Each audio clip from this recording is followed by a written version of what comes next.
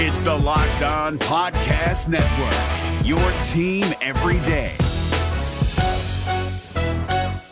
Hi, everybody. Dick Vitale. Hey, make sure you listen, man, to Locked On Blue Devils with J.J. Jackson. He's awesome, baby. You are Locked On Blue Devils, your daily podcast on the Duke Blue Devils, part of the Locked On Podcast Network, your team every day. Hello, everybody, and welcome into another episode of the Locked On Blue Devils podcast. My name is J.J. Jackson. So great to have you here with us on this Wednesday, February 22nd, 2023, as we're going to be discussing everything going on in the world of Duke basketball ahead of March Madness. 3 games remain on the schedule for the Duke Blue Devils, and so I want to bring on my good pal, Connor O'Neill, to discuss all things Duke men's basketball here on today's program. If you haven't done so already, please be sure to follow and subscribe to our podcast for free wherever you get your podcasts. Stay up to speed on everything going on in the life of Duke athletics. Watch us on YouTube each and every day. Press that subscribe button. Leave us your thoughts and comments on YouTube. I love interacting with fans that way. And follow us on Twitter at LO_Blue Devils. And I'm on Twitter at _JJ_Jackson_. Without further ado, I'm very thrilled to bring on my good pal, Connor O'Neill, who joins us now here on today's show. It's great to see you once again this week. I hope you're doing well, Connor. Doing great. There's no middle ground in basketball season. You're either at the beginning of it or you're at the end of it. And now we're really into the end of it. So. We really are, man. It's now or never time for so many of these teams. As I mentioned, just 3 games left in the regular season for Duke and for so many other teams across the sport. And Duke finds themselves all of a sudden riding a 3-game winning streak with 2 more games set to be played at home inside Cameron Indoor Stadium. What have you thought of the play over the last week? Yeah, I think I'm right there with you. I think they're playing some of their best basketball this year. I think a lot of that has to do with having some roster continuity for really the first time. When Dariq Whitehead had come back, then Jeremy Roach has the foot injury against Purdue, and he plays through it and plays well, and then doesn't play well, and then he comes back, and then you have Dariq Whitehead go down again.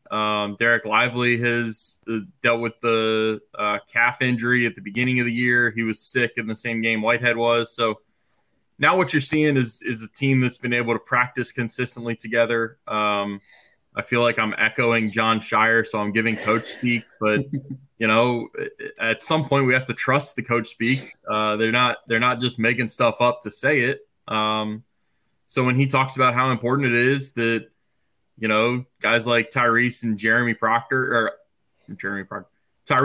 and Jeremy Roach have been through consistent practices, then that's why you see a few more lobs going up to Derek Lively. They have a better feel for where he wants to catch the ball. His catch radius is insane, by the way. So yes, it is. I'm not sure how much adjusting there has to be there. You just throw it up to him and he goes and gets it. But yeah, you're starting to see the benefits of some continuity there. There was a lob that Lively caught in the Syracuse game over the weekend that I still don't understand how he was able to reach back, catch it, and finish and make the play there. Yeah, we've got to normalize. We've got to normalize in basketball the phrase "catch radius." Like that's something you hear all the time in football. You hear about it, guys like Randy Moss and you go on and on with the list of receivers. But yeah, basketball is the same thing. Like some guys, you got to put it right in a specific spot for them to flush a lob. Others are like Derek, man. You just throw it anywhere close and you feel like you're going to go up and make a play on it. He's so twitchy. He's got such great coordination. It's the part that stands out to you, the coordination, is how he's able to guard on the perimeter and how connected his feet and hands are that he can move with guys that are like a foot shorter than him and still stay in front of him. But there's a whole nother part to his athleticism where he can go up and get the ball in a lot of different places that are tougher to get to for a lot of other guys. Competition aside, Duke is able to knock off Louisville earlier in the week on Monday night, 79-62, and then also had the 22-point victory over Syracuse. We had seen earlier in the season those quick Saturday, Monday turnarounds were not too kind for Duke, although in those instances, Duke was the home team on Saturday, road team on Monday. This time it was flipped. And again, you can factor in the level of competition, right? Louisville has only won 4 basketball games this season. It does feel like from the outside they are improving a little bit, although the wins aren't necessarily coming along. What was other big reasons why Duke was able to pull off the Saturday-Monday win, something they hadn't done already this year? Yeah, they really dialed in to this one. Not to say they weren't dialed in before, but I do think you have an emotional 2-point win against Miami on that Saturday, and then you go to Virginia Tech, and Virginia Tech, I think, shot 60 or 70% in the first half of that game. I mean, I was up there in Blacksburg. It was just an offensive clinic for the Hokies in the first half. And you know, some teams are going to make some shots on you. That's just going to happen, but not to that level. If you're dialed into a scouting report, if you're playing hard defensively, and then you have the emotional win against Carolina. You win the first Duke Carolina game of the year. You make winning plays down the stretch and score the last 6 points of the game to win by 6. Then you go on the road to Miami and just lay an egg. Norchad Omier had hit 1-3 all year, and he hits one from about 25 feet on the first possession, and it's just like you're sunk. I do think there's also something to be said for playing the Saturday game on the road, coming home that night, and having all day Sunday to be at home and to rest, and then having Monday a normal prep in your home gym, as opposed to you play a game on Saturday night, you win, you then, you know, wake up on Sunday, get on a plane, fly somewhere. The hustle bustle of traveling. Yeah. Yeah. It's a different feeling on your body. It just is. I'm also right there with you with Louisville. Like that I went to Ryan Young. I go to Ryan Young frequently in the Duke locker room because he is such a smart guy. He's always insightful. And yeah, he's I even asked, like, I think I said something like, you know, the pessimism here is you look at this and you say, oh, well, Duke played a team that's in last in the ACC. Like, you guys aren't going to get much credit. And he's like, well, yeah, you know, you can say that, but that team just beat Clemson. And I went and checked my story to make sure I had this right. Clemson's ahead of Duke in the standings by half a game. Like, if that doesn't catch your attention for how dangerous this game could have been for Duke, I don't know what would. Right. It's not a matter of this Louisville team laying down and just playing out the season. Like, Ryan even mentioned this, you know, they're, in a way, at this time of year, they're a more dangerous team than some of the teams in front of them in the standings because they have nothing to lose. They're not playing for a resume win. They're not playing for a quad one opportunity. I mean, Louisville doesn't care anything about the quads right now.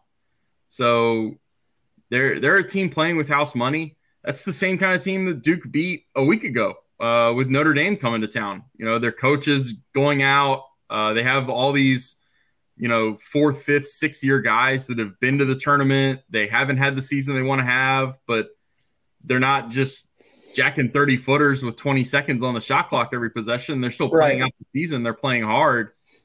Those teams are kind of tricky to deal with at this time of year. And in some ways they're trickier to deal with than your Virginia Tech or your Wake Forest or your Carolina, which are all searching for these big resume boosting wins. It's sometimes, and I know I'm probably trying to sell a false bill of goods to some of the listeners here, but really it is. It's that's the way the coaches feel. That's the way the players feel. And I'm inclined to agree with them.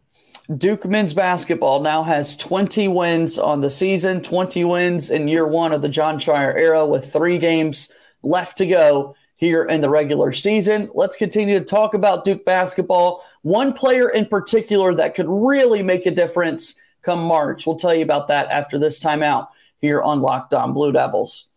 Locked On Blue Devils here today is brought to you by our friends over at FanDuel. I absolutely love FanDuel, and I need to tell you that at the midway point of the NBA season, this is the perfect time to download FanDuel, America's #1 sports book. New customers get a no-sweat first bet up to $1,000. That's bonus bets back if your first bet doesn't win. The NBA is coming back into action later this weekend after the All-Star break, and you can take the opportunity to bet on everything from money line to point scores, three-point shot strain, future odds as the NBA playoffs are getting closer and closer. All of this can be found at FanDuel, and you got to go check out that no-sweat first bet up to $1,000 back in bonus bets. FanDuel.com/lockedon. That's FanDuel.com/lockedon to learn more. Make every moment more with FanDuel, an official sports betting partner of the NBA.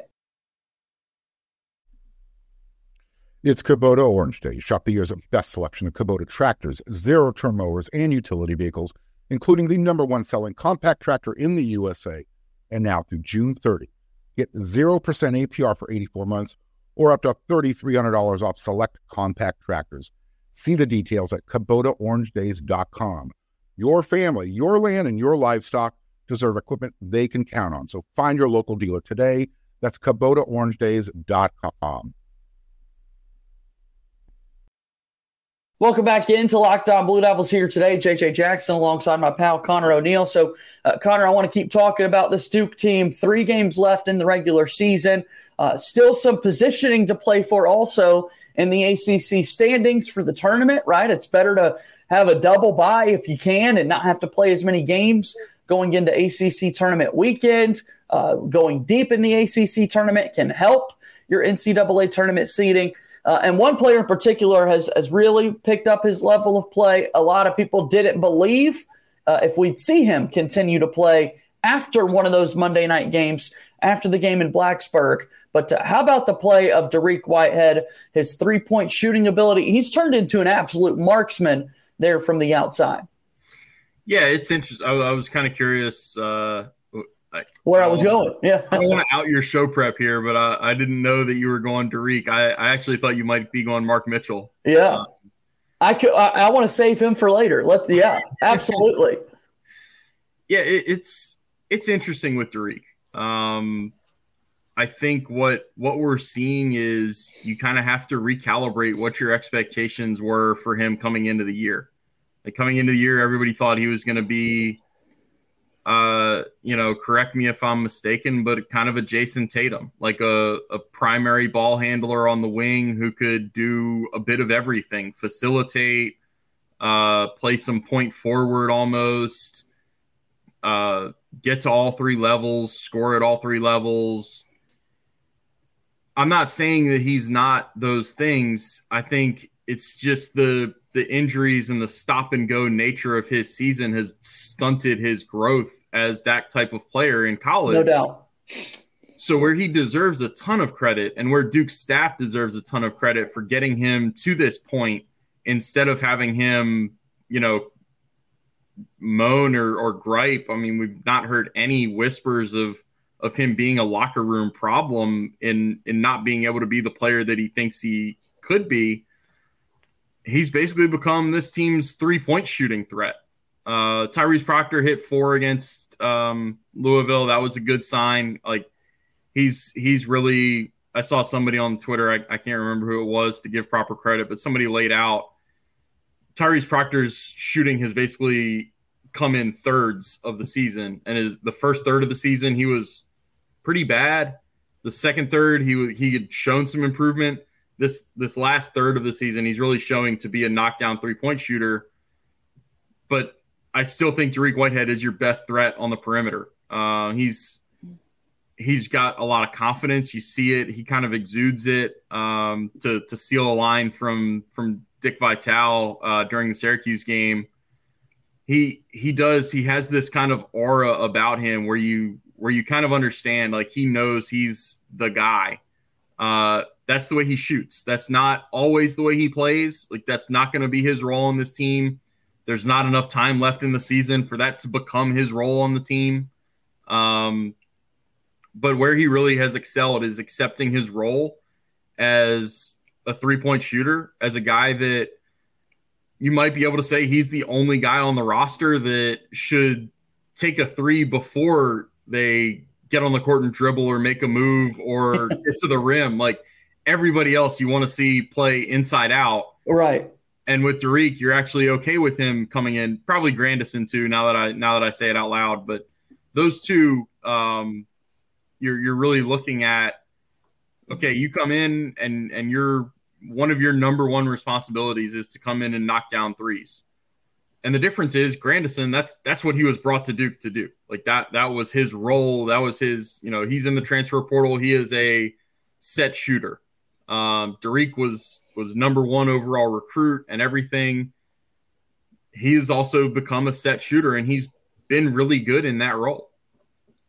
Yeah, it's just for one of those things, you think about March Madness, Connor, and these big games coming up, and you think about the big upsets that we've seen over the years. It just always the three-point shot has been the greatest equalizer, and this has been a Duke team that has really struggled this season from three-point range. And I just feel like if any noise really wants to happen from the Duke squad, that three-point shooting is going to have to be there, and Whitehead has been kind of the leader among them all. Grandison has also been a player who's stepped up. He started taking more shots when he's out there. I don't know why it took so long to figure out that the shooter transfer would shoot the basketball when he came into the game. And you're right, Proctor's shooting has greatly improved. I want to get to Mark Mitchell in a moment.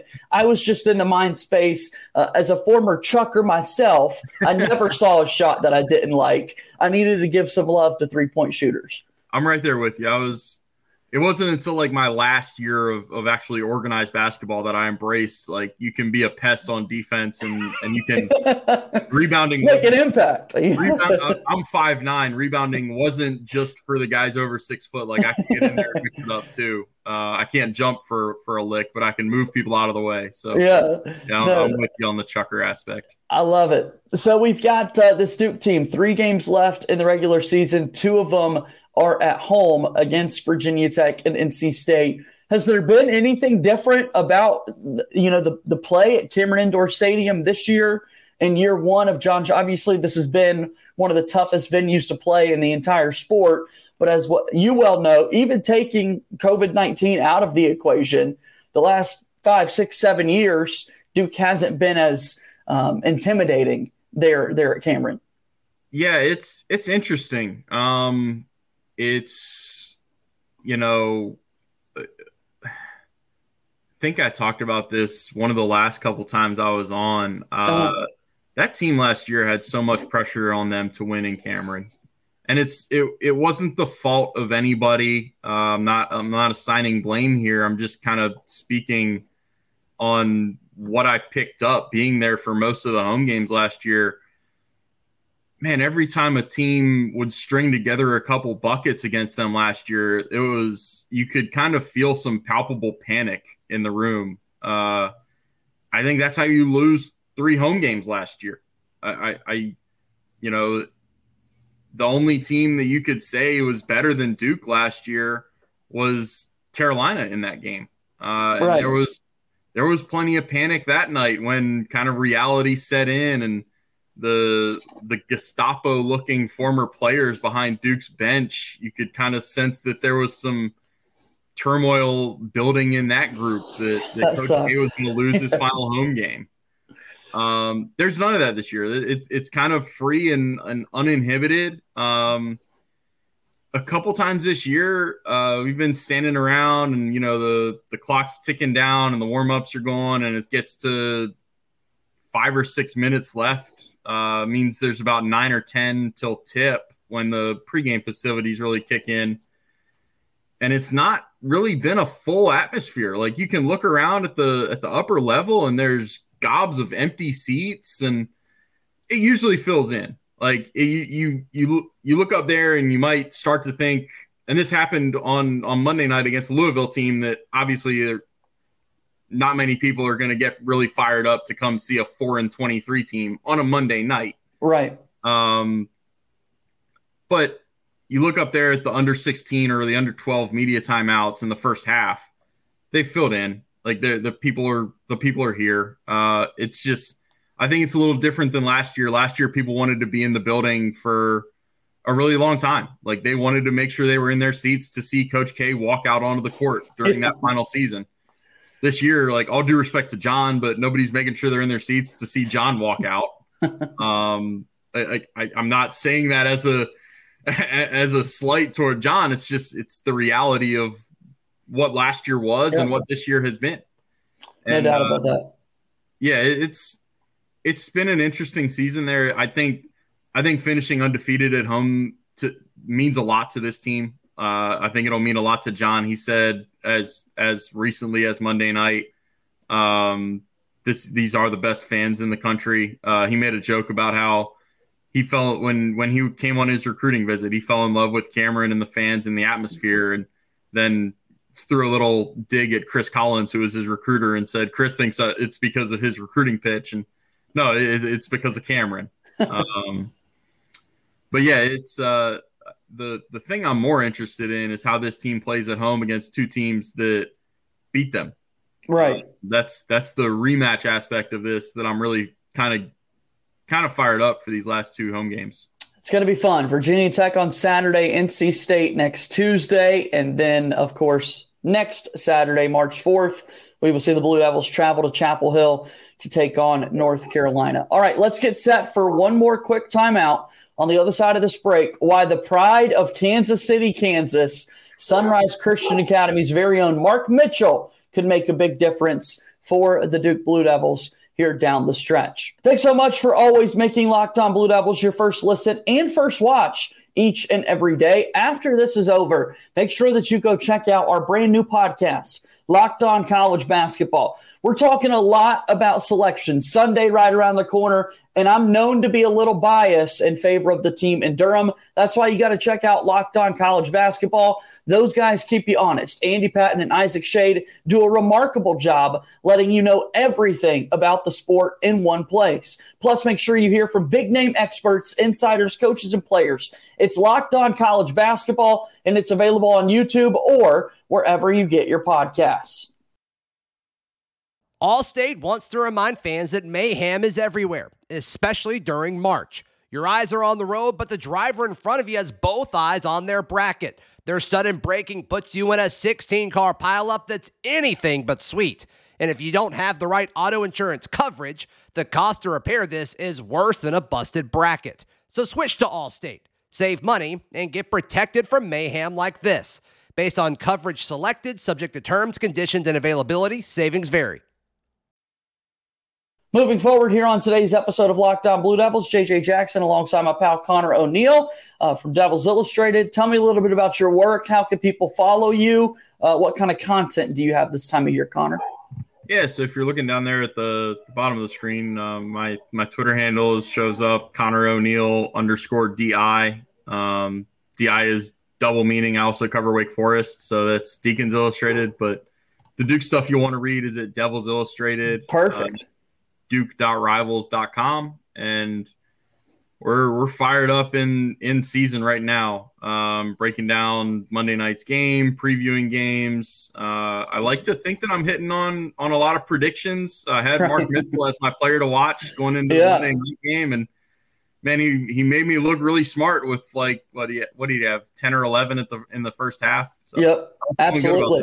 Great game for Mitchell down the stretch. Made some plays there to win, and then also, as you mentioned, I think he had 11 in the first half that really kind of paced Duke and set the tone. 5 players in double figures for Duke. Everybody that played had an assist on the evening in their win over Louisville, which was impactful. So I love three-point shooting, as we talked about a little bit earlier. Also, as a lefty myself, I'm going to favor those left-handed players. And so Mark Mitchell deserves a ton of praise for the way he's been playing as of late. What can you tell me about Mark Mitchell, Connor? I can tell you my dog Bo really seems to I don't know if he's cheering for Mark Mitchell or he's not. He's feeling good this morning. I love it. Yeah, there must be a delivery out there for somebody. But man, I've been impressed with Mark. That first half against Notre Dame, I had him. The official box had him at playing 6.5 minutes, and I think he missed one shot and had 0 stats otherwise. Not a rebound, not an assist, not a turnover. Wow. Just nothing. Right. we found out in the locker room after that game that I can't remember which player it was. I think it was either Flip or Grandison said coach really got on Mark at halftime. Kind of wanted him to be more assertive, and that's why you see him make 2 threes in the second half against Notre Dame, the big dagger in the corner when it was only a 1-point game. I think that breeds some confidence for Mark going forward. I think you saw that against Syracuse. He attacked off the dribble. It kind of gets lost in the shuffle when you make 13 threes and he doesn't make one of those 13 against Syracuse. But the bigger takeaway I took from the Syracuse game was he had 5 assists. It comes with the caveat that everybody gets assists against Syracuse. You have to get assists against the zone. I think like 75% of the baskets that are scored against Syracuse are assisted. It's always like the worst KenPom measure for an ACC team. But where I look at Mark Mitchell had 5 assists against Syracuse. Mark Mitchell didn't have an assist in the previous 3 games. Wow. That was 66 minutes on the court. And then that kind of parlays forward and goes into, I think he had 13 points against Louisville. He even with the missed dunk where he went up, and it was one of those moments you could see half of him wanted to dunk it, the other half wanted to just lay it in, and he's caught between a rock and a hard place and ends up smoking it. I think that's one where you and you might be able to dunk. I can't dunk. I don't know if I've ever. Thank you for the assumption, but it's the one thing in life I tell people all the time. If I could do anything athletically just once in my life and die a happy man, it would be to dunk on a 10-foot basketball goal. I don't think I'm the only. What does that feel like? I want to experience it once, Connor. Yeah, I'd like to have that too. I don't know if it's my number one, but it's up there. Yeah. But yeah, I can't say I've ever dealt firsthand with that dilemma, but I know what it looks like when other people do. We've seen it many times, yeah. and we saw it with Mark against Louisville. But he played a great game. And he brings another dimension to at least the starting lineup. When he's attacking off the dribble, when he's not playing hesitant, when he's able to get into the paint and create problems. When you have him going to the basket and then Filipowski and Lively crashing on the other side, unless you just like 2-hand overhead soccer pass the ball off the backboard, something good is probably going to happen. Like unless you deliberately start the other team on a fast break, you're either scoring or you're probably putting the ball in a position where Flip or Lively can clean it up. Yeah. And so that's what I want to see, and that's what we've kind of seen for the last 2.5 games. Really good stuff from Mark Mitchell as of late. Hoping he can have a big impact on the Duke team as they get set for March Madness. Connor, as always, the time is so greatly appreciated. Thanks once again for stopping by the program today.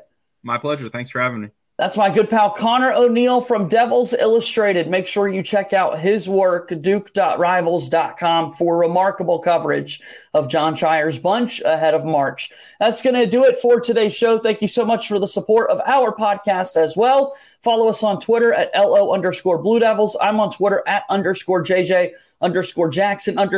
Subscribe to our show on YouTube as you watch each and every day, and leave us a 5-star rating and written review on the Apple Podcast platform. That's going to do it for today's show. As always, go Duke. I'll talk to you tomorrow. My name is JJ Jackson. Thank you and good day.